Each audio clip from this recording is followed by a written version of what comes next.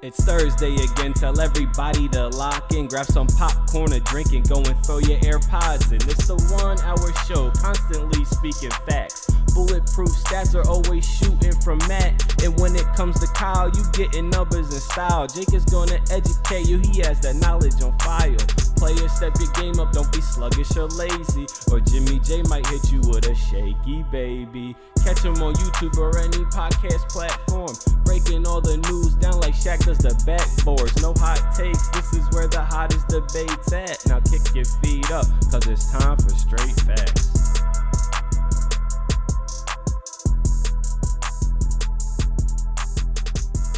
What's going on, y'all? Welcome back to Straight Facts, a sports show that not only educates, but it entertains as well. I'm your boy, James Jackson, Jimmy J. It's my guy, Kyle Sirik. My guy, Stat Matt Robinson. No Jake Galley. Probably the last week we won't have a full roster. He assured us that. Yeah. He assured us that was the last. Podcast IR only lasts about 3 weeks. Christian McCaffrey just got cleared to go back to That's how practice. the NFL IR works too, right? Yeah, 3 week window. Yeah. So we're taking him off IR. He's scheduled to return next week. Against we'll see if we have a guest. Probable. But I mean, I'm glad you feeling good too, man. Glad you feeling good too. We had a little vid scare. We had a slight vid scare. I was sick last week. I'm glad we don't actually have the vid. Yeah, I was sick. I was sick for a little too long, so I was like, let's get tested. Came back negative, so we're good. And today's the first day I feel good. So yeah, you don't have to worry about Kyle getting anybody contaminated over here. No, sir. But we might as well get into it. We're not Aaron Rodgers. Woo! Hold up, Matt coming in hot. Matt coming in hot. We got a good episode for y'all today. So let's get rolling. That brings us to the facts straight at you. Through 7 games, the Miami Heat have the best net rating of all time, 16.7. The second best is the 95-96 Bulls, you might remember, who was on that team. They had a net rating of 13.4, followed by the 96-97 Bulls, pretty much the same team. Yeah. They had a net rating of 12. This is needless to say that the Miami Heat are off to a torrid start. And we'll start with them.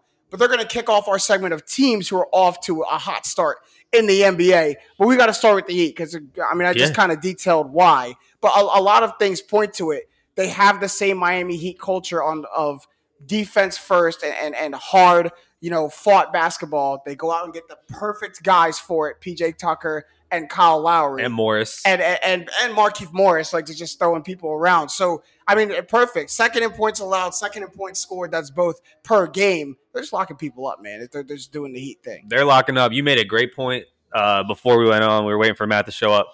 20th in steals, 30th in blocks, 19th in turnovers forced. Mm-hmm. So they're not turning you over. They're not this normal, like obviously we're 6-7 games through the season. Right. So you expect these high defensive ratings, or low is better for defensive ratings to be, because you're getting a lot of turnovers, maybe stuff that's not sustainable. The Heat are just D'ing up. Yeah, they're making you miss shots. That's good basketball. They're getting the hands in the face of shooters. They're locking down inside. You talked about the acquisitions. I thought they were huge. So beautiful. And it's just steps. Bam Adebayo's having the year this year that he should have had last year. He was good last year, but not that step up from the championship team. Tyler Hero is the front man for 6th man of the year. He's balling. Talk about it. They're off to a hot start. We're going to talk a lot of NBA today. Small sample size. But this is one team you can really look at that just made a major leap, and they're just playing insane to start the season. I think they threw everyone off the scent. I think last year they started really poor because they had the short offseason after the finals. Yep. They started 11-17. Jimmy Butler was banged up to start the season. They started 11-17. They finished the year 29-15, but then they got swept by the Bucks. Bucks were on a revenge tour after they got embarrassed in the playoffs. So Jimmy Butler had a great year last year when he was healthy. I had him on my first team All-NBA team. I think he finished second team. Mm-hmm. They were in the finals 2 years ago, and they had Kyle Lowry, and they're back. They're Tyler Hero's back. Mm-hmm. He had his slump last year. The Heat are legitimately a contender in the East because the East is wide open. Yeah. And I absolutely agree. And they added championship DNA. Not only Kyle Lowry a champion, but now PJ Tucker is also a champion. Yeah. They have they have the top 3-man lineups in terms of net rating, 5 out of 7. Tyler Hero is in all of them. And let's circle back to this Tyler Hero thing, because the man made a bold statement in the offseason, right? The man said, I think my name should be in the same conversations as John Morant, Luka Doncic, Yeah. Trae Young. And when we asked him if we were speaking facts or if he was speaking facts at that time, everyone thought he was crazy. Mm-hmm. And now the man is balling. And if you look at all of their points per game, all of their season stats in a vacuum next to each other, I mean, you have John Morant at what, like 22 a game, Luka Doncic at 25 a game, Trae Young at 22 a game. And then you got Tyler Hero 21 a game. Yeah. Right there with them, shooting the same field goal percentage, the same 3-point percentage. And Off the bench. I get that we're talking about a small sample size, 7 games in. But is that a microcosm? Like should we have taken Tyler Hero seriously? Because at points I think we needed to have taken him seriously. It wasn't just a young buck like talking big with his chest out. Yeah. Like he was serious. Real quick, I'm gonna get the stats straight. We keep the facts here. You said John Morant had like 22. He's at like 29 games. Yeah, right. But yeah. But so Tyler Hero, I mean, we should take him seriously now. He's not going to be the man on this team. He doesn't have to be. I don't know if he could be, but just the way this team makeup is, while other guys like Ja's the man on Memphis, Trae Young's the man on Atlanta, Luka is the man on Dallas. So in that conversation, we're talking top 3. Maybe not, but what I saw I watched the end of that game they played last week, and Bam, it was Bam's big game. I forget which one it was, but Bam had a huge game last week, and he did the post-game interview, and they were talking about these guys. It's like, no one worked harder than Tyler Hero this offseason. This man was in the gym, really took a step up because he was, just like Bam, was supposed to have a great year last year. We saw him in the bubble. He was the darling of the bubble. Right. And it didn't happen. So, I mean, I'm going to take him more seriously than I was. I'm not throwing him in that Ja conversation yet. But front runner for 6th man of the year and the way he's hooping. I mean, last year we saw Jordan Clarkson get the 6th man of the year, just straight points, 3 assists a game, whatever it was. Tyler Hero is doing everything and putting in valuable minutes on the team that's playing the best basketball in the league right now. When you have a team that consists of Jimmy Butler, Kyle Lowry, PJ Tucker, Bam Adebayo, and a bunch of veterans, to make it in that closing lineup means a lot. That says a lot about you as a player, especially a third-year player. Those are all veterans I just named. All guys who have double-digit years in the league, multiple All-Stars, championships. For you to be in a closing lineup with them, for Eric Spoelstra and Pat Riley to put you in a closing lineup with them every game, that says a lot about you. Yeah, that's not an accident. Tyler Hero finds himself in a situation to not only like be on the floor with them, but to make plays, to make winning plays and impactful plays. The other night, I mean, he goes from nearly 30 the other night off the bench and making impactful winning plays at the end of the game.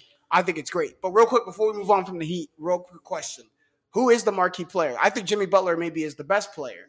Who's the marquee player for this Heat team? Because you got 3 legitimate answers to that at the end of the game. Yeah, you got Kyle Lowry, Jimmy Butler, and Bam Adebayo. Who's the marquee player for the Heat? It's still Jimmy. Right. It's still Jimmy. This team goes as Jimmy Butler goes. That's kind of been true since they were in the championship that year. Lowry, I think you know what you're getting. He's at that point in his career where he's not vet status yet. You know how vets fall off and they find their role on a team. Yeah.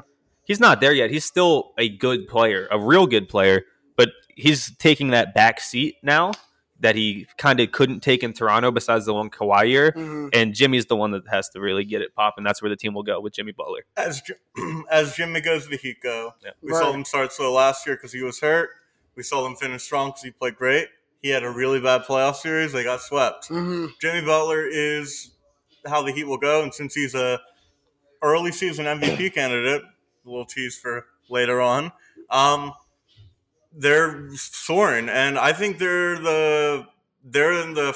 I think the Bucks and Nets are still the top 2, but I think they're positioning themselves to be the 3rd best team in the East. I think they're positioning themselves to be the best team in the East. Like I think they're almost maybe not given, but they're very likely to finish top 3, 4. They're positioning themselves to be in the driver's seat. The East is going to be so tough this year. It's going to be crazy. How about another team? Another reason the East is going to be crazy. Yeah. And we talked about them. How about a plug for Kyle's big board? Kyle talked about them on his big board going into the most improved teams coming into the season. Number 1, the Chicago Bulls, man. And they're everything we thought they were going to be through 7-8 games of the season. A tough, very exciting, but very good basketball team. And it's not just Zach LaVine. It's everybody. But I love the ascension of Lonzo Ball right now, averaging career highs in everything. Blocks per game, steals per game, 3-point percentage, which is huge. Free throw percentage, which is huge. Big for him. They're playing physical through DeMar DeRozan and Zach LaVine, 6th and 7th in the league in free throws per game, so not afraid to get to the line and do what they do. 2 players who are also very good in the mid range. Don't let anyone ever tell you the mid range game is dead. Never. Don't ever let anyone tell you that. The Chicago Bulls are everything right now, and like I think everyone thought they were going to be the most exciting team in the league coming in, and they're living up to that billing right now. Yeah, you never know where you're getting when you get a new team. Mm-hmm. But what you can say is you can look at their team structure, and it set them up for success. 2 scoring small forwards or wings in LaVine and DeRozan. Mm-hmm. A do-it-all point guard. Lonzo can score, rebound, defend, and assist. A do-it-all center. Nick Vucevic, same type of thing. Which is so underrated. A do-it-all center. That they have Nick Vucevic in their back pocket like that. But what they're doing is they're playing to that mold, right? Lonzo could go out and shoot 20 shots a game. He's done it on other teams. Nick Vucevic could be a really ball-dominant center. But they're playing to that mold. Zach LaVine and DeMar DeRozan lead their team in usage rate. Mm-hmm. And I look back, Zach LaVine's actually been the highest usage rate player on the Bulls since he's been there. And DeRozan has more than him, but LaVine's usage rate didn't drop. He's still getting all the impact he has. He's having the ball as much as he can. DeRozan's having it more, which is telling me that like Lonzo doesn't need it. Yeah. Nick Vucevic doesn't need it because DeMar and LaVine are also leading the team in assist percentage. They're just playing the perfect mold. They're playing to that perfect mold of basketball that the team was set up to do. And everyone is passing the ball. You look at their assists. It's team assists. Lonzo's at 4.4. DeMar's at 4. LaVine's at 4.9. Vucevic is at 4.3. Caruso's at 3.9. Everyone's getting everyone involved, and they're playing smart. Yeah. Because they have the fewest 3-point attempts in the league, but they're shooting the 3rd highest percentage, which means they're not just chucking like a lot of teams when they're trying to be good and trying to get lucky. Yeah. They're smart about their shots, and they shoot when they're open, and they hit them. Which is like, it could have gone either way, especially when you have a guy like, Alex Caruso coming off, a championship with the Lakers a couple of years ago. You have a guy like Lonzo Ball coming onto a new team trying to prove himself. Nick Vucevic coming onto a new team. We never saw they're going to need time to gel. We never saw that. Even when they got Nick Vucevic last year at the end of the season, that's when they improved. It was kind of just like Chicago just didn't have enough time. If they got Nick Vucevic earlier, they're making the playoffs for 100%. They just didn't have enough time to gel. They started to figure out the Larry marketing situation and everything too. Mm. So once they got all their pieces, it clicked immediately. And the reason why I focused on Lonzo Ball is because he's now in the best of spots. I don't know if it's the perfect spot, but it's definitely the best spot he's been in his career. He's not looked to be an offensive provider from the scoring aspect on the Bulls at all. Yep. He was definitely looked to on the Lakers, and when Zion wasn't there, he was looked to on the Pelicans. Yeah. He was kind of like the second scoring option next to Brandon Ingram. Now, there's about 3-4 guys you name it on the Bulls to score before you get to Lonzo Ball. That's like a freedom for him. So now it's not as much pressure to do it. And now it allows him to be the facilitating point guard and run the offense at his pace. He doesn't have to worry about scoring the ball. Yeah. And the Bulls as a whole might go as Zach LaVine goes, but the offense is paced through Lonzo Ball, and I think that's why we're seeing it run so fluid and so well. It's running really fluid because DeMar DeRozan is hitting a lot of shots right now. And that's one of my caution signs with this team is that DeMar DeRozan is giving you 30 damn near every other game. I don't see that as a bad thing. I see that as a great thing. Right. But when you look further, Patrick Williams just got knocked out for the season, 4 to 6 months, torn ligaments in his wrist. And their depth, number one guy off the bench is Alex Caruso. And then the next two are Ayu Dosunmu, rookie from Illinois, and Derrick Jones Jr. And that is their bench depth. It's really – so, I mean, you get back to the, DeMar DeRozan, who we know, who is still like 23 a night, 24 a night, maybe in this office, 25 a night. But the performances he's putting up right now, I don't think are sustainable. If they are, the Bulls are going to be great. But I think if they're not, they're going to drop. I think it shows how much good point guard that can give DeRozan the ball in good situations helps his game flourish. Mm-hmm. His best years were with Toronto with Kyle Lowry giving him the ball. Mm-hmm. San Antonio was kind of alone. DeJounte Murray was a facilitated scoring point guard. Well, DeJounte Murray was hurt. That was the downside. Even when he was in, he's not set you up in the right spot point guard. He's not Lowry. He's Lonzo, though. He's not a smart passer like Lonzo. Right. I don't even think he's a pass. He's not a pass first point guard. So they're really getting the best out of DeRozan, and if you're a Bulls fan, you're having the most fun you've had since before Derrick Rose tore his ACL. Yeah, absolutely. Yeah. There's a buzz back in Chicago, a buzz back in the Windy City, something they haven't had for a long time. And what's the ceiling to this Bulls team as they're constructed right now? The ceiling is not a finals. I don't think it is either. And when we went through playoffs, I took him out for the Hornets. Yeah. Looking back on that, I should have taken out the Knicks. Just because I didn't really. Yeah, I would have taken out the Knicks instead. I had to take out the team. I just took out the Bulls. And you weren't going to take out the Hornets. Oh no, I had to take out a team to put them in. So I took out the Bulls. I should have put out the Knicks. I think their ceiling is an Eastern Conference Final appearance. Probably a bounce there. I think there's just a plateau of teams. I think there's a top tier that's clearly the Bucks and Nets. Yeah. And then there's a 3 through 6 range that includes the Heat, Sixers, Hawks, and Bulls. And I think they're in that range. No, you forgot about the Celtics. I would put them over the Hawks. Long term, I'm not. I'd put them over the Hawks and the Bulls. The Celtics went 500 last year. Without Jaylen Brown. Yeah, last year. Without Jaylen Brown. And they have an unproven coach, and they just had a monumental collapse and are 2-5. They're a 7-8. They'll get back. I trust that team. Yeah, they'll get back. But if and that leads into my next point beautifully, circling back to Chicago Bulls. The best thing that could happen for them was a torrid start. Not just a good start. Definitely not a bad start. A torrid start. Yeah. Like, think of the analogy or the illustration of the bull getting out the gate like quickly and then knocking everything out its way. Yeah. They needed to do that. They needed to come out with a swagger, with a rhythm to start the season that they could kind of ride, because their dog days are coming. It's going to be hard. Jazz too, but they needed momentum. They needed momentum coming out of the start of the season. It's not like they haven't played anyone. They lost to the Knicks on a missed buzzer beater by 1. They beat the Jazz, who were the best team in basketball in the regular season last year. It's not like they've gotten a soft schedule. Like, they're playing and they're proving that they're really, really good. Yeah. I think their starting unit will be up there with every starting unit in the league. Mm-hmm. It's when you have to get off of that, when one of those 4 guys has a bad game, I'm nervous about this team. It's not just all-star time for Zach LaVine. It's like all NBA time. Yeah. Now. He would have to. Yeah. It's that next level.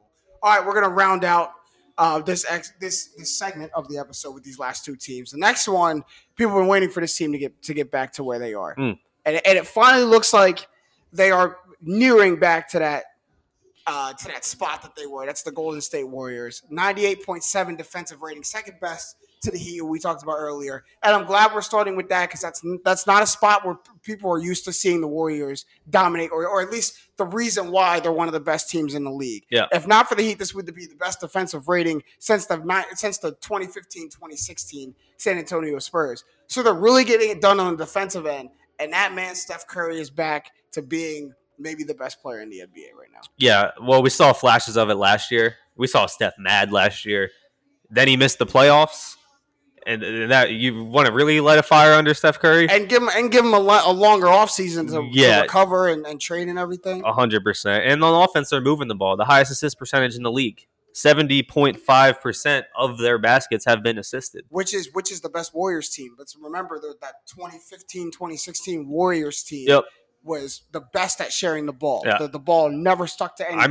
I remember we were on the same page about this, that the Warriors are a playoff team. They're doing it this year. Probably even maybe even like a top 5 seed in the West. And Clay is coming back. You said last week, or 2 weeks ago. You said 2 weeks ago, if Clay comes back, the Warriors win the title. And I think that's already energizing this team. 100%. Because it's in them, in men, and you know the word I'm trying embedded to say.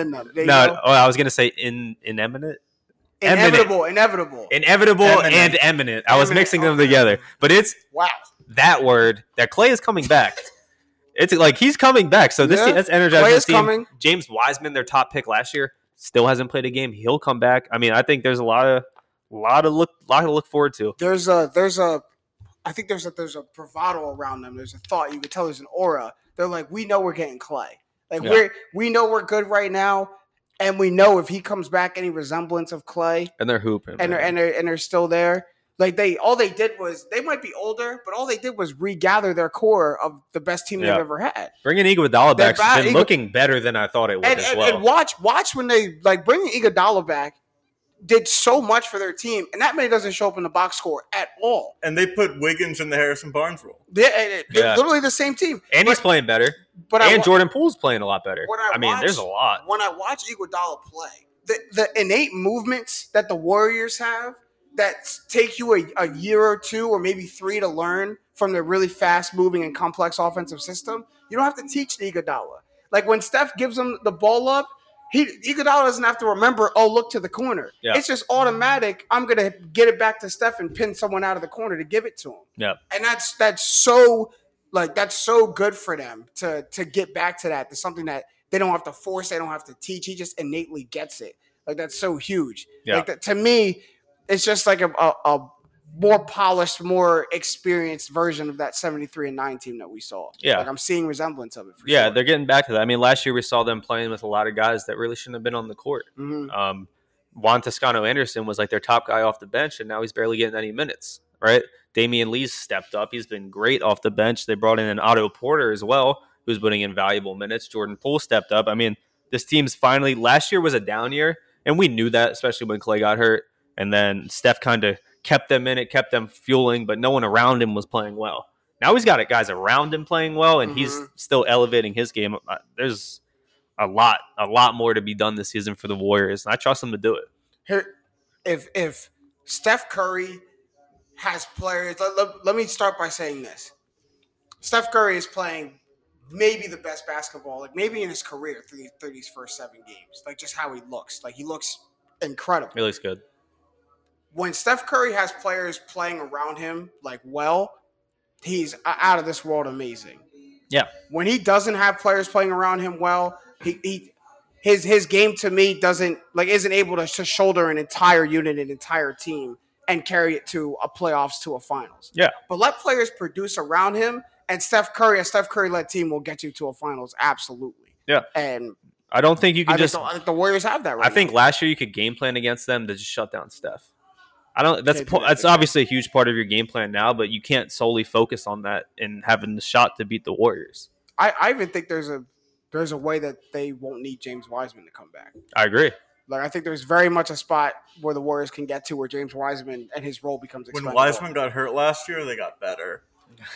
Their center has never been a scoring center. James Wiseman is a ball in the middle. I need the ball scoring center. They might want to trade him at the deadline to get pieces that will help them. I'm sorry, they won a championship with Kevon Looney as their center before. Do it again. Like they need their center to rebound and defend. I don't think you should trade James Wiseman. I think that to get shooting and more bench depth, I think you absolutely can trade James Wiseman. Wow. Maybe you don't have to. I think you absolutely. There's a scenario where that's the future of the Warriors is James Wiseman. No. He's really good. No. He's really good. He's really young. He's really good. He's not. The future of the Warriors always has a better chance of being a guard. But I'll take the gamble of you still have a lot more years than Steph. Of Steph being great, you have at least 2 or 3 more, probably more. I'll take the young guy that you've picked so high that has all this potential. If Wiseman's great in like 2 years and Steph's still balling, Clay's still there, and you got this guy on the last year of his rookie player option, and he's just awesome. I mean, I keep Wiseman 100%. Think about what we just talked about, though. How the Steph is turning 34 this year. Like, there's not a lot of time left. That's what I said. He has 2 or 3 more great years left, though. So maybe. But real quick, you got to go all in on what you have with Steph now. Thank you. Think about what we just talked about. How Draymond, JJ, and Clay. You don't know how much his body's going to hold up after his Achilles and. But all ACL. In, that's still your starting center. What are you going to trade him for? It doesn't need to be. Listen. Think about what we just talked about. The Warriors are trying to get the resemblance of their best team ever, the 73-9 team.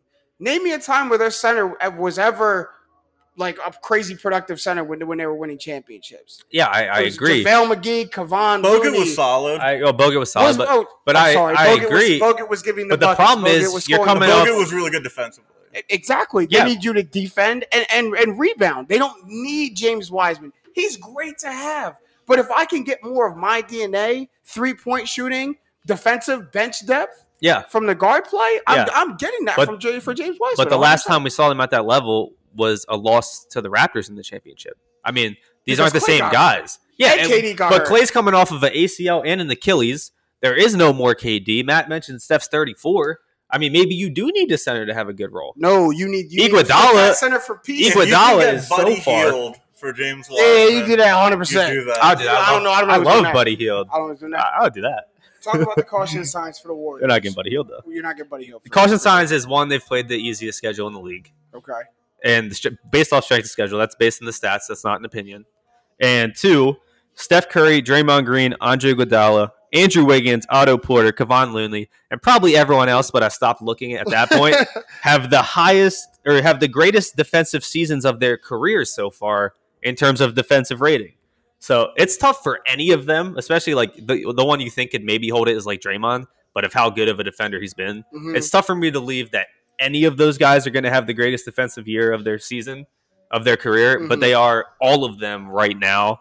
So I think there's a couple caution flags that, what's this team right now? 5-2, 5-1, 5-1. Yeah, I mean, maybe you run that back 10 times, and they're more of like a 4-2, 3-3 team right now. But they're still really good. It won't sustain itself, but for them to have to be building that muscle of playing defense is great. 100%, it's great for them. Yeah, this is more of just a sample size stat. Clearly better than they were last year. Oh yeah, 100%. And the Lakers roster doesn't look like it's built that well.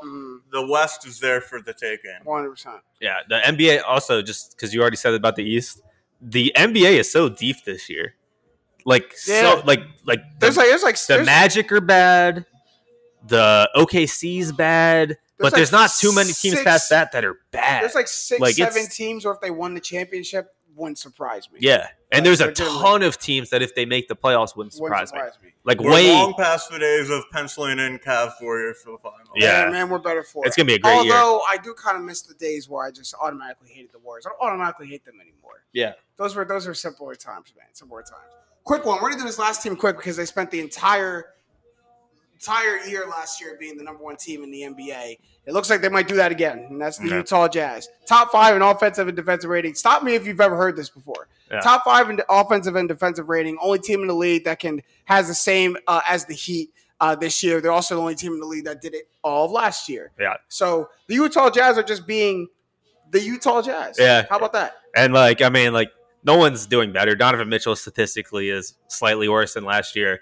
Rudy Gobert, outside of the fact that he's averaging 18 rebounds a game, which is stupid, isn't doing anything special to bring you over the top. I mean, it's the Utah Jazz. It's we know what it is. Yeah. They're a great regular season team.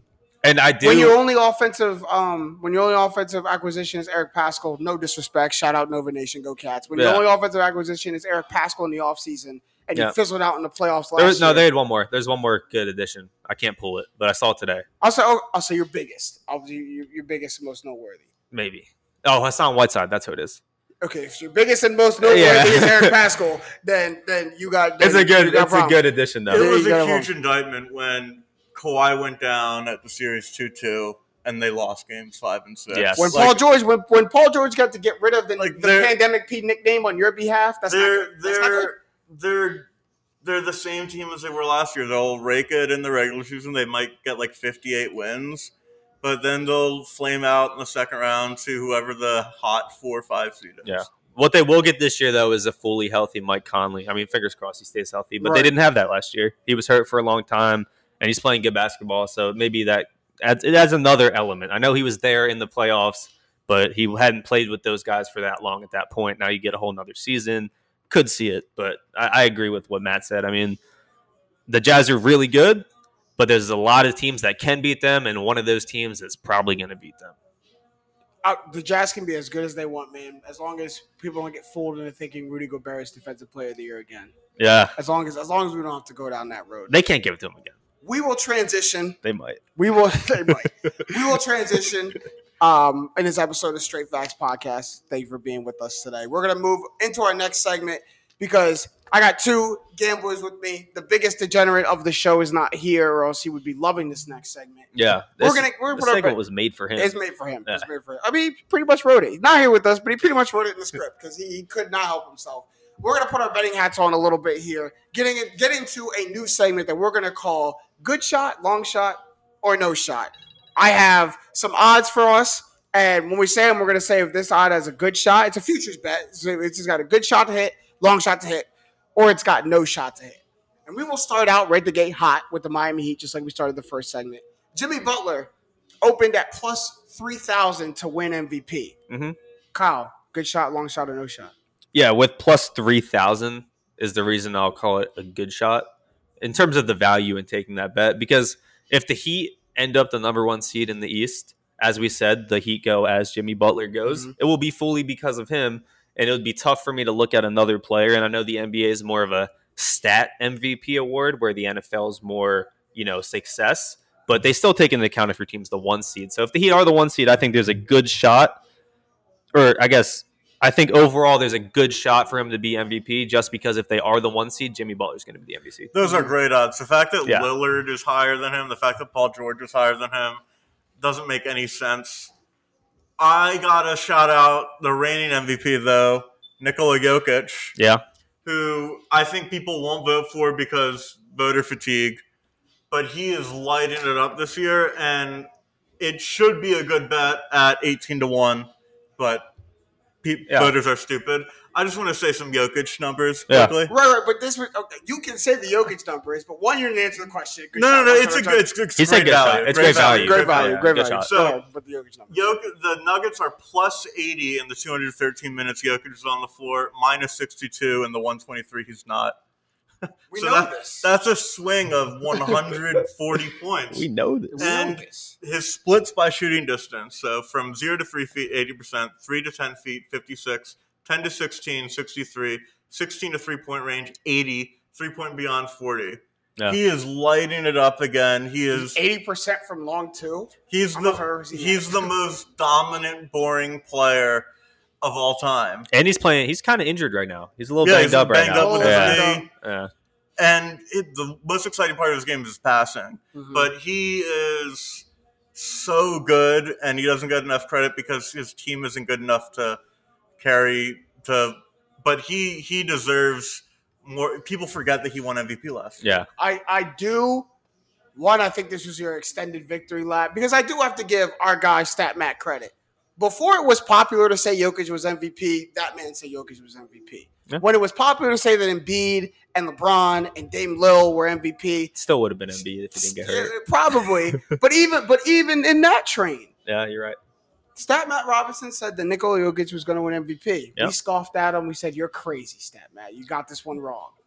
He was right. You gotta give his flowers. I wasn't on that episode. I would have said it, but I didn't say it because I was. But 30 to 1 is great odds for Jimmy Butler. Yeah. Great. Absolutely fantastic. I'm gonna go good shot to great shot, and I might even put right here now that sprinkle a little bit on it. Like Jimmy Butler could absolutely win MVP this season. Yeah, even from a non-betting standpoint. Just so you straight up yes or no. Put $10 on that. If he wins MVP, you win 300. Yeah. Just think about that. Yeah, I'm right. Yeah, you're right. But the reason why I say that, just if you had to ask me yes or no, is he going to win MVP? I might say yes. And we talked about the acquisitions of PJ Tucker and Kyle Lowry, and what they bring to the Miami Heat allows Jimmy Butler to open up other facets of his game, other MVP-like facets of his game. We all remember the famous picture of him over the stanchion over the side in the bubble. Yeah. Spent. That's because Jimmy Butler was doing everything for this Heat team. Yeah. And the reason he couldn't come back for a lot last year is because Jimmy Butler can't be here if he's not 100%, because when he's here, we need him to do everything. So what do? You go get PJ Tucker so Jimmy Butler doesn't have to guard the other team's best player all game long. Yep. You go get Kyle Lowry so Jimmy Butler doesn't have to be the facilitator on offense and put other people in his spot. He can get the ball in his spot. You go get Markieff Morris so Jimmy Butler doesn't have to be the enforcer on the team and run up in everybody's jersey and spend energy doing that. They're actually able to look to Jimmy Butler during the game, at the end of the game with energy and say, take us home, lead us. Yep. And he's not running on fumes while he's doing it. Also, Butler's not the kind of guy who takes regular season games off. No. He's all in 100%. Yeah. He's not going to coast. He's not going to pull a LeBron where he, not slamming LeBron, but LeBron coasts in the regular season a lot.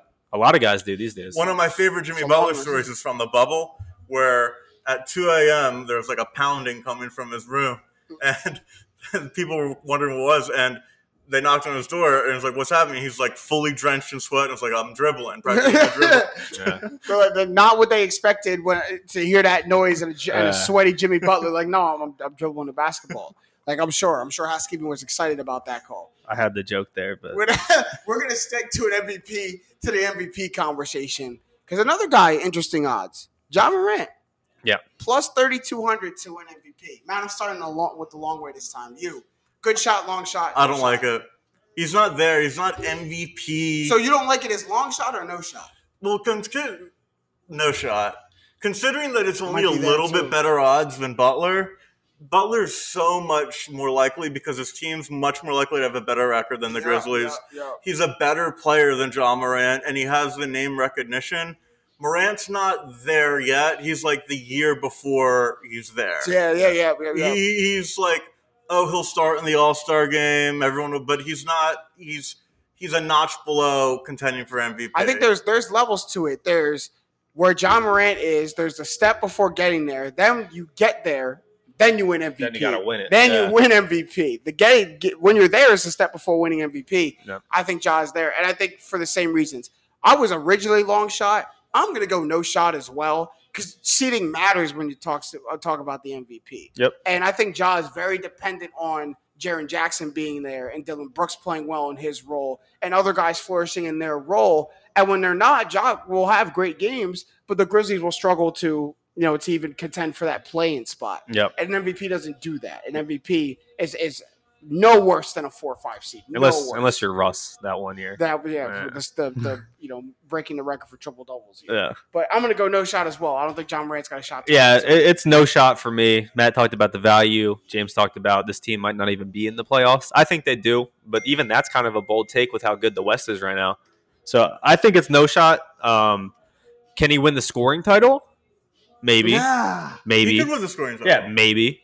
But can he win the MVP? I don't think so. Pace. You got it. Josh streaky now, and you got to keep pace with Damian Lillard and Brad Beal and Steph. Beal won't be up there this year. He's up there right now. He won't be up there this year. Why do you say he won't be up there this year? You don't got and Russ. You don't got Russ taking the ball. Dinwiddie usage rate is. If he led the league in scoring with Russell Westbrook on his team, he can lead the league. Yeah, in scoring but that team was so much worse. The Wizards are playing decent basketball. Montrezl Harrell is hooping. Apparently, no one has the usage rate Russ ever has. Yeah, I know, but Dinwiddie's like damn close to it. That's what I was getting at. Like Dinwiddie's controlling the ball a lot. Kuzma's getting shots up. I don't think Beal will lead it this year. And Lillard's starting really slow too. We might have to revisit that one. Yeah, we could. We might have to revisit that one. That's interesting. We'll move on to the sixth man of the year. Buddy Hield opens at plus 3,000. A lot of 3,000 and 3,200. But Buddy Hield opens at plus 3,000 to win sixth man of the year. Before we get into it, other players with better odds that we've seen. Tyler Hero, Jordan Clarkson, Derrick Rose, Montrezl Harrell you just talked about.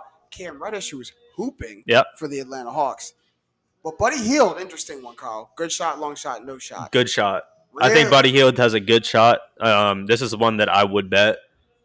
Just maybe even on just get the cash out value. I wouldn't bet too much, but that's really good odds. I mean, if you look at Jordan Clarkson last year who did it, 18.4 points a game. Buddy Hield's at 17.6. 4 rebounds for Clarkson. Hield's at 6. Assists are comparable. Field goal percentage is about the same. 3-point percentage for Buddy Hield is 9 better. I think if the Kings, and this is a point that Jake made because I actually talked to Jake about this, if the Kings make the playoffs, I think there's a really good shot, way better than plus 3,000, that Buddy Hield will be the sixth man of the year. Wow. I think I'll say long shot. I won't say good shot, but there's definitely a shot that he wins this. And it's because the sixth man of the year award is not dependent on how good your team is. Yeah. It's literally just who is the best player coming up off the bench. I agree, but I also think Jordan Clarkson had a lot of benefit from 100%. The Jazz being the best team in the regular season. It puts you more in the spotlight when your team is good. But if you're the top the top points per game getter off the bench, you will be top 2, top 3 in sixth man of the year voting. This is how I look at it. As long as Buddy Hield can do that, he's got an absolute shot to win. Before you go, Matt, real quick. So the guys ahead of him, Tyler Hero, balling. I agree. Jordan Clarkson, huge step back from last year already.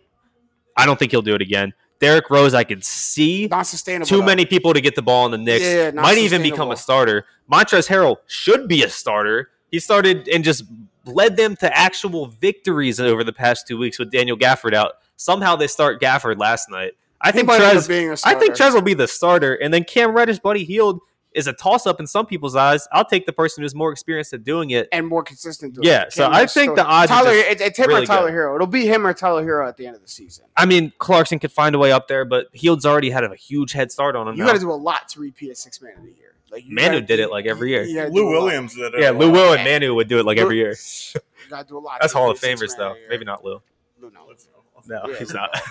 Manu doesn't like. Manu may not even be a Hall of Famer. Manu's 100%. It's also the Basketball Hall of Fame and his international success. True, very true, as well. very true. But he's a Hall of Famer on the Spurs. We should have made the 75 too. But Buddy Hield at 31, good shot. That's a great. I think he's the second most likely to win after Hero. Like the fact, I think this is honestly a better bet than Jimmy Butler. Really? Because Sixth Man of the Year, people like to get a little funky with it. You don't have to be like Tyler Hero. He'll be on like the best team among like the Sixth Man of the Year contenders. Maybe Jordan Clarkson if he plays better. But Buddy Hield, people like Buddy Hield. People want to give Buddy Hield credit. Buddy Hield will do what Buddy Hield does. Yeah. And the Kings have a good shot at like sneaking into the 8 seed. Yeah. Or the playing game. 30-1 is fantastic odds. And he's playing kind of the best ball. I know this is actually one where you really have to say small sample size for Buddy Hield, but I've watched him come in. I've watched these rotations. He comes in, and I mean, he's playing really well. And there's even more minutes to be had. He's already playing more minutes, and this is a big thing with Clarkson last year, who played more minutes than Bogdanovich, played more minutes than Joe Ingles. Buddy Hield's playing more minutes than some of these starters. So I think, there's a huge mole here for him to get Sixth Man of the Year. Nice. We're going to transition to some football futures bets really quick. Elijah Mitchell, plus 5,000 to win Offensive Rookie of the Year. I mean, there's a couple people with some better odds now. Come on, yo. They got some Jamar Chases. You got Najee Harris. Kyle Pitts maybe sneaking up in there. Trevor Lawrence and Justin Fields probably started with better odds at this point. Maybe Elijah Mitchell might be a better spot to put your money. But plus 5,000. Kyle, good shot, long shot. No shot. I'm with you. No shot. Jamar Chase probably gets it. If not, I don't see a world where Jamar Chase does Offensive Rookie of the Year. If not, Najee will get it. He's a better running back. Kyle Pitts is having a huge leap now in the second half of the season. Very sustainable now that Calvin Ridley's going to be out for a couple weeks. Still a QB award, so if Trevor Lawrence or Justin Fields start to muster up some wins, I mean, this is they want to get through. I was going to say Mac Jones. Mac Jones. I didn't list that. I'm sorry about that. I'm sure Mac Jones is ahead. He's probably right after Jamar and Najee. This is recency bias. Eli Mitchell just had a great game. Yeah, it's his second great game of the year. Unless he gets injured, he's going to win. He's going to win it. It's handed out to him already. It's no shot. And here's the thing. No, not Elijah Mitchell, but if any of these names besides Najee Harris was on here, I'd say no shot. Najee Harris gets a long shot, and that's dependent on if Jamar Chase gets hurt. The only way Jamar Chase doesn't get this award is if he doesn't finish the season. Yeah. He could not play the last 2 or 3 games and probably still get it.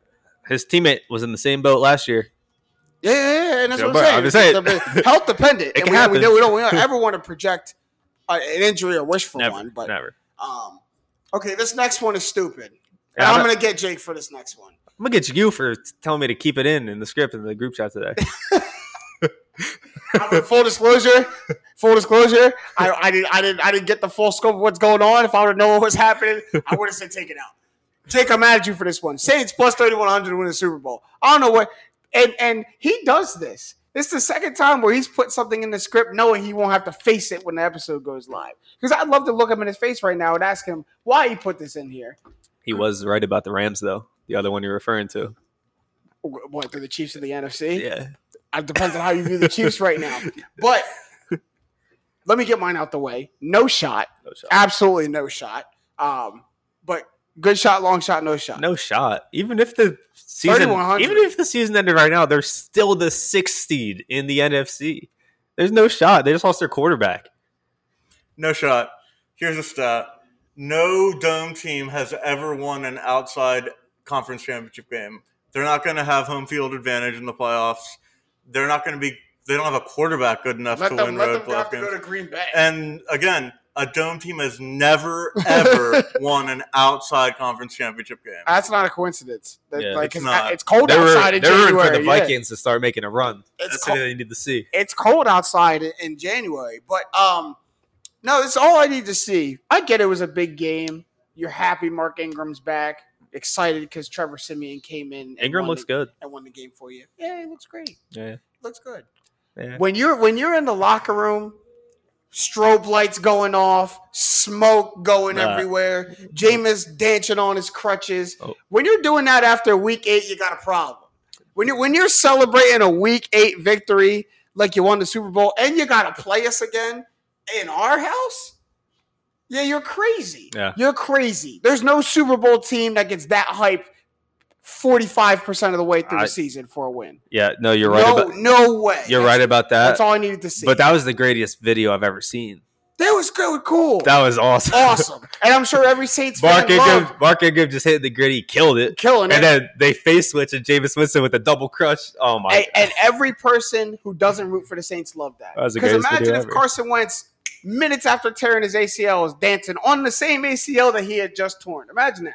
All right, that's a great look for you, right? It makes me feel great. Well, no, he had the brace leg up. I'm going to give him the benefit of the doubt. Man. Just because I watched that video maybe 100 times. He ran that back a bunch of times. That's not an exaggeration. I maybe watched that 100 times. I watched it one time because it was mad corny. Watch it again. And it made me really mad. Saints talk so much crap for a team that hasn't won a Super Bowl. This era of the Saints, of Kamara, Michael Thomas.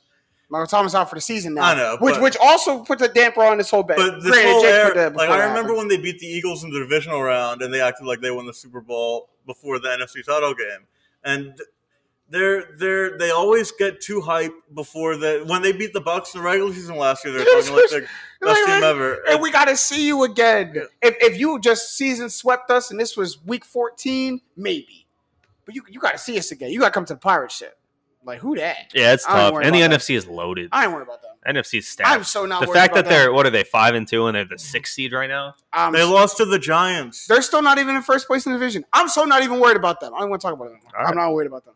Last one, Joe Burrow, plus 4,000 to win MVP. People are already pretty much penciling him in for comeback player of the year. But how about MVP? Matt, I'll go to you. I love it. Wow. You didn't even let me ask the question. I love it. I've loved it for a while. A couple of weeks ago, I said Burrow's good odds. This is for cash out, though. This is not to take all the way home. This is to cash out. I don't know. The Bengals. I know the Bengals had a really tough loss to the Jets, but that's like a young team loss. They could, if they go 11-6, 12-5. They still put up like 34 in that loss. Like they defense lost that game. Burrow threw a kind of bad pick though, and they got a rough call too on the. That was horrible. Yeah, that was horrible. That was really rough. But Burrow is playing out of his mind. No quarterback is really lighting it up, right? Completely. And at 40-1, those are Burrow. I'd like it. If I were to place it, I'd put him at 18-1. So I love 40-1. I think they're going to be like the fun story of the season the rest of the way. I think they're going to be one of the AFC is bad. And they got a shot to go far in the AFC. Yeah. I'm just imagining the math that went on in Matt's head to put that 18-1. It's such a random number. Yeah, you know the scene in Hangover where Alan's got like all the stuff going out at the craps table? That's Matt just now. How did that? Because I 100% believe 40-1? No, it's 18. I have no idea what goes into an algorithm of setting a line. But for some reason, I believe that 18-1. I believe that 18-1 so wholeheartedly. I'm gonna go long shot. Just because I don't see this scenario happening. But if the Bengals are like top 2 team in the AFC, and as Matt said, no quarterback's lighting it up right now, I think there is a clear path for him to win this, right? There's not a clear path for the Saints to win the Super Bowl. There's not a clear path for John Morant to win MVP, the ones that we're saying no shot on. There is a clear path for Joe Burrow to do it. And, I mean, we can look past this week, I hope. But if you go back a week further, they killed the Ravens. Killed them. Joe Burrow went off. There's a path. I don't know if it's clear. It's got some trees and some rocks and stuff in it. I'm saying there's a path that you can see. Now, the reason I'm saying long shot is because I don't believe in that path. But if they do it, I mean, other names up there, who are you thinking? Josh Allen has a shot. Stafford. Murray. I'm still holding on to the fact that Tom Brady could win MVP this year. So, but I think he could do it. 40-1, definitely. I agree with Matt. Aren't the correct odds. Speaking facts. Goes into our next segment perfectly. Like how I did that right he just kind of said the segment in. Speaking facts is our next segment if you guys didn't realize that. So we'll start it with our guy, Dan Orlovsky. My guy, really. I love Dan. I like Dan. I love Dano. He started it hot with this one. The Cleveland Browns are the most disappointing team in the NFL. The Browns right now are 4-4, only half game back for a playoff spot right now. But a very disappointing team. But is Dan Orlovsky speaking facts? Are they the most disappointing team in the league right now? No. And I've already said it on the podcast it's the Miami Dolphins for every reason I've labeled in the past episodes. Now they've still just gotten worse, still just kept losing games. Now they're 1-7. This team was 10-6 last year, playoff hopeful, really should have made the playoffs. 10-6 gets you in the playoffs most years. Didn't happen for them. But now you come back 1-7, you should be hungry. I know Tua got hurt. I don't care. He probably would have lost those games anyways. Jacoby Brissett played okay. This defense was supposed to be better than it was. The offense was supposed to be better than it was. Jalen Waddle's a slight upgrade at wide receiver and a slight bright spot the way he's been playing, but they can't even get him the ball, and when they do, they still don't win games. I think it's the Miami Dolphins. I mean, we're talking about, you said it, only a half game back in the playoffs in the Cleveland Browns.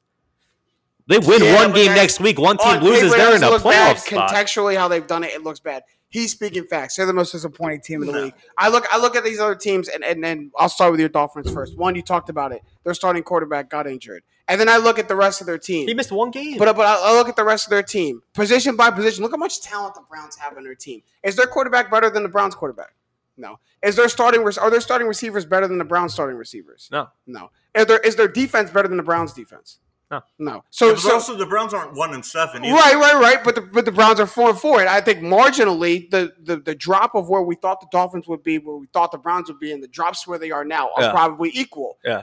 But the Browns have so much talent. The Browns were respected to make that next leap into conference title contenders, and they're playing terrible right now. The 49ers.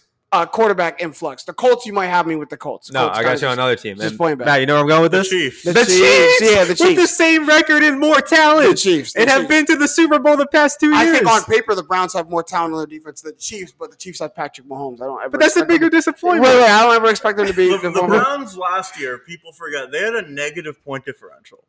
They went 11-5, but it was like a fluky 11-5, and then they won a nice playoff game against the Steelers. They got hot at the right time. No, they deserve to be there. They're like a Cinderella's, but they weren't that good. And this year they're playing back to what they're average. They're like a 500 team. No, they are playing below their margin. They're playing. They're playing a little low, but it hurts that the Bengals are actually good. Context too. Browns fans have never seen good football in their lives except for last year. So. The fact that this is probably the third best Browns team of their life. If they're Browns fan our age, is the third best team they've ever seen of their favorite Browns team. Our age. I'm just Browns fan, second. Last year was the first. They just started seeing good football teams. Yeah. So they're a decent team. I've said 2 weeks ago that their schedule is going to get easier. The Patriots might be a little better than I thought. But the word disappointing is the glaring thing. Stuff is letting you down. They have an offense that should be high-powered if everybody is there. And there's 4 or 5 games they've yet to score 20. A defense that's supposed to be locked down. And they have 2 losses where they've scored 35, 38 plus. Jarvis Landry was rough. And their best player, one of their best players, is dropping wide open TD passes to win the game. Yeah. That's disappointing. Yeah. That is disappointing. I can hear the argument maybe against the Dolphins, who I do think are the most disappointing. But you got to look at the Chiefs, man. That's why he's not speaking facts. Not just because, there's one team, all right, you can throw the Dolphins in, but now I can throw the Chiefs in, who I think are definitely more disappointing than the Browns. Now I can throw the 49ers in, who are supposed to win their conference, that are just as disappointing as the Browns could be. The season. I don't give because the 49ers are fugazi. We saw that before the beginning. But that's public perception. Yeah, that's true. They're leaving. That's true. So I don't think they're most disappointing. And honestly, they're a win and a loss from another team away from just getting back into a playoff spot. I'm mad they let the Steelers win, though. I'm mad they let the Steelers win. It's the toughest division in football right now. But let's go back to your Chiefs point, because that goes into the next one. You talk about the Chiefs being the most disappointing team in the league, and a lot of that points to Patrick Mahomes, who leads the league in interceptions right now, just isn't off to a right start. Our guy Stephen A. Smith, we might as well just call this Speaking Facts featuring Stephen A. Smith, because he's in this every single time. Yeah. Every single time. What do you say? He says 30,000 takes a year? 30,000 takes a year. Yeah, we'll we only do. Half of them are on straight facts. We only do 52 episodes. Right. So he said another one, and he said this past week, we've already seen the best of Patrick Mahomes. Stat Matt, you made a face. Is he speaking facts or not? No, it's. Have we seen the best? No. Have we seen the? That's what he's saying. No, he's not saying he's bad. He's saying the best is behind Patrick Mahomes. No. Let me tell you a story of inarguably a top 3 quarterback of all time. In his 4th year in the league, his team kind of collapsed. They went 6-10. His stats for that year were 26 touchdowns, 23 interceptions, leading the league, an 84 passer rating. And that man's name was Peyton Manning. What did Peyton Manning have? What do you mean, what did he have? That Patrick Mahomes doesn't have. What did Peyton Manning have? Peyton Manning, after that year, lit up this. He had the best years of his career. It's a classic example of a youngish QB trying to overcompensate for an underperforming team and trying to do too much and forcing the ball. And he's still like middle of the league in like stats. He's like 17th in passer rating, Mahomes. In like the advanced stats and DYAR, he's like 12th. Like he's doing too much, but it's when his horrible is like league average, like he'll be next year he'll be back. Also, there's a lot of stuff with like Andy Reid after the whole incident with his son. I don't think his head's in it as much. That happened with the Eagles when his son tragically died in preseason. He had the worst year of his Eagles career. His son got into a car accident that resulted in a death right before the Super Bowl. And since that game, Reid's coaching has not been good either. So I think it's a combination of a lot of things. The defense getting exposed, Mahomes trying to do too much. And Mahomes' peak is just like we're going to look back. There's like, oh, it was a weird year where he didn't play well, but whatever. Well, give credit to the Chiefs. There's one thing the Chiefs do. He's 26. Right. You got to remember how young he is. If there's one thing the Chiefs are going to do, it's address their problems and their shortcomings. They did it in the offseason. They did it at the trade deadline, traded for 2 DNs to go and help their defense. But when it comes to Patrick Mahomes, I don't think Stephen A. is speaking facts. Let's not get carried away now. Yeah. Let's not ever get carried away. Like this man can have a bounce back year next year or the year after, like Matt said. He's 26.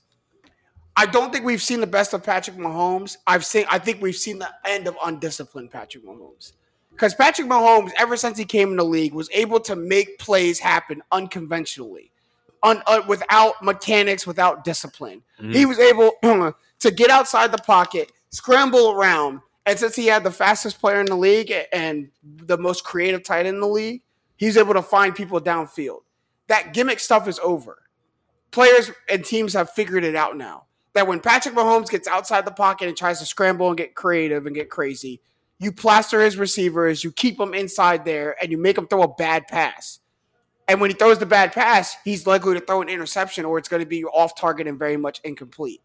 So we haven't seen, I'll say it again, we haven't seen the best of Patrick Mahomes. We've seen the end of undisciplined Patrick Mahomes. And if Patrick Mahomes wants to get better, and I think he will, the revisiting of mechanics and getting back to good fundamental football has to be there because it hasn't been there since he started succeeding. Yeah. But the league it's not, no one's getting fooled by it in the league anymore. Yeah, I mean that's so he's going to come back. Yeah, but he's got to get his mechanics under him now. Yeah, Stephen A. is not speaking facts, and it's like.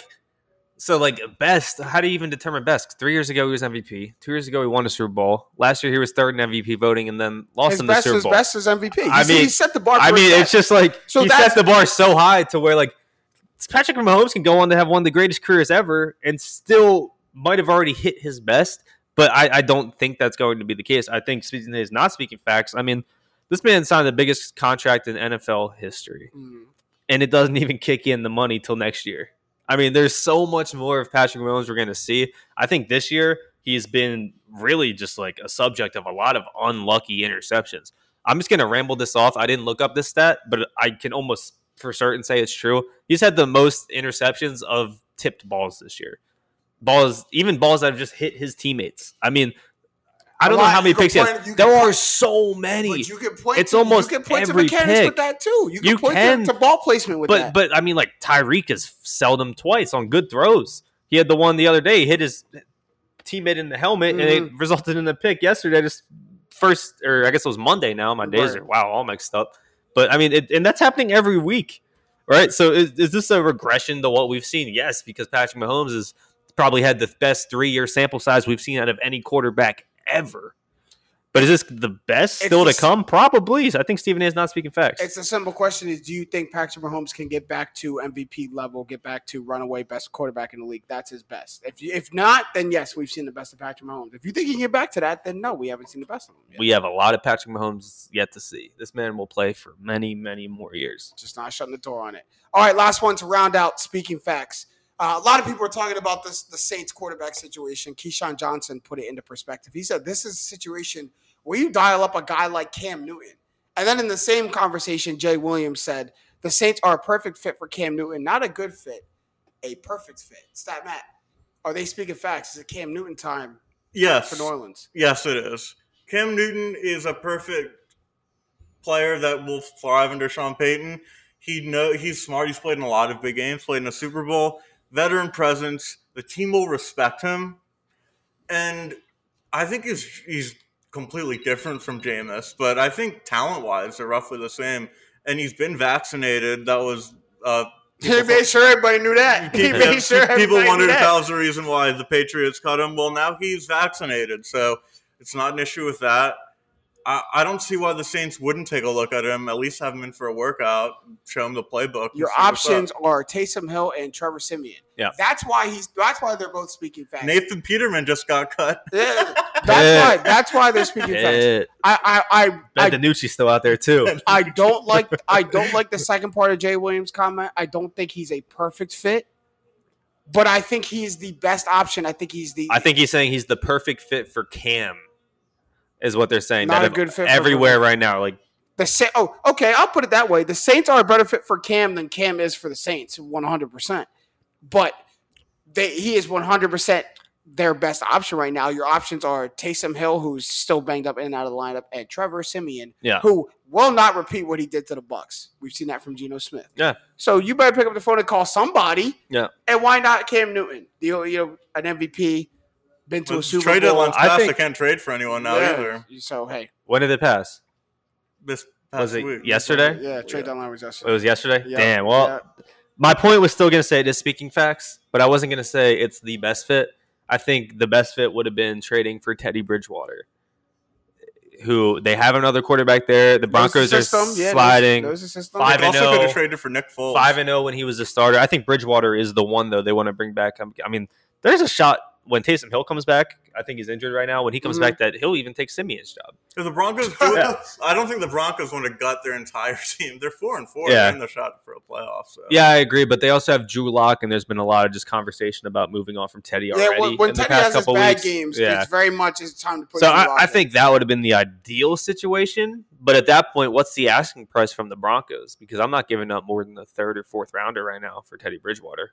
Definitely not giving up a first. Definitely, probably not giving up a second. But that's what they might ask for their starting quarterback. So I think you dial up Cam Newton? Yeah, just as Seattle did. But Cam didn't want to go there. So who says he wants to go to the Saints? I'm not sure. Why would you not want to go to Seattle? He didn't want to go to Seattle. Well, Pete Carroll called him. Well, here's the thing. Cam Newton also, just like he changed his stance on being vaccinated, he also changed his stance on willing to be a backup. Because at first he said, "I'm not willing to be a backup." Yeah. And, that could have been why. Because unemployment do some things to you. Unemployment make you change your mind a little bit. You might say, "I don't want to be a backup." Then that phone go dry for a couple of weeks. Then you say, "Hey, I got a shot. By the way, I'll be a backup somewhere." And phones start ringing after you say stuff like that. So, that's also also the reason you didn't want to go to Seattle. It might be a reason why. Probably, but I also don't think willing to go to the Saints. I don't necessarily think if they sign Cam Newton, he's definitely a starter there. I think he probably is the most talented in that locker room. But Simeon, when Jameis comes back or without Jameis? Well, no, Jameis is going for the year. I'm talking about this year. Simeon just did what he did. No. He looked good. No way I'm starting Trevor Siemian if I have Cam Newton. No way. Cam Newton got cut for a reason. You start him until he learns the playbook. You have to. We'll see. Learning the playbook takes a little bit. Unless Simeon's winning. Cam Newton just being Cam Newton alone. I agree. He probably should get the job. But I don't think he's a lock to start there either. That was going off the point that he doesn't want to be a backup. He could still be a backup if he goes there. There's a lot of quarterbacks I'd take over Trevor Siemian and, of course, Cam Newton. Yeah, Cam Newton. I'd take Trubisky over just by default, he falls on that list. All right. About to come into the end of this episode of Straight Facts. As always, we can get some shots up at the buzzer. Who got something to say at the buzzer real quick? Take us out. I'll go real quick. We talk a lot of sports on here. Go ahead. I'm going to get a little nerd on. Talk a little esports. If anyone's ever been interested in watching esports or just getting to know what it is, and because it really is a show. It's really a production. Probably it's the biggest industry out right now. Are we skipping the countdown? Yeah, we're skipping. Okay. The biggest event of the entire year is going to be this Saturday. That is the League of Legends World Championships. It's the biggest esport in terms of viewership right now, and it's the defending champs who are the greatest new generation team, and versus the best team out of China that have probably been from China in 4 or 5 years. I watched the semifinals. I played League of Legends a lot as a kid. I don't play it much anymore, but it really is a whole show, and people haven't tapped into that esports world. And if you want an opportunity to just see what it is, it's a best of 5 this Saturday, and it's probably going to be electric. I mean, it's crazy. What you probably won't understand it. I won't understand it at all. But you'll understand. They got health bars. The other team has health bars. When one health bar drops, they die, right. And there's a whole base. And after the first game, if you do want to watch the best of 5, you'll understand slightly what's going on for the rest of it. But this is the biggest event of the year. Dude, these esports championships sell out arenas.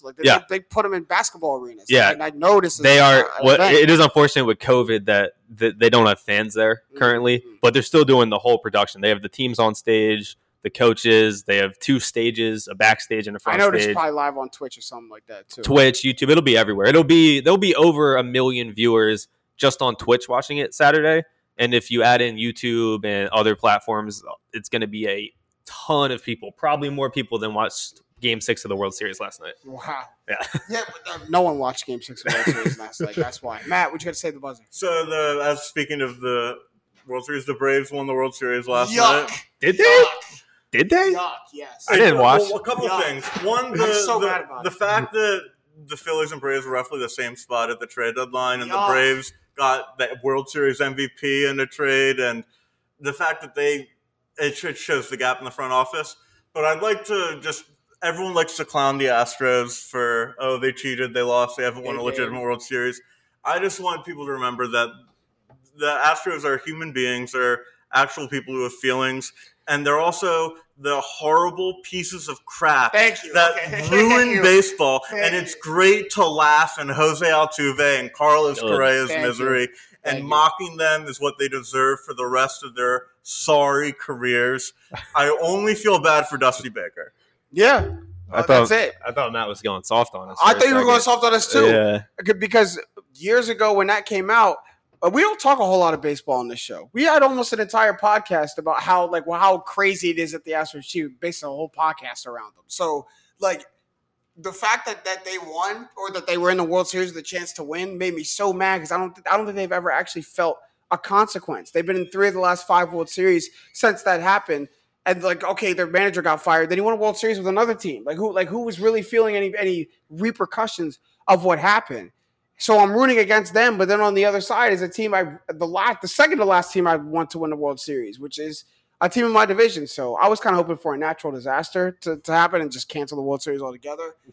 That didn't happen, but whatever. I do think it's the Phillies, since we've gotten Bryce Harper, I've watched 2 teams in our division who didn't make any move like that win a World Series. And Nationals didn't make a move at all.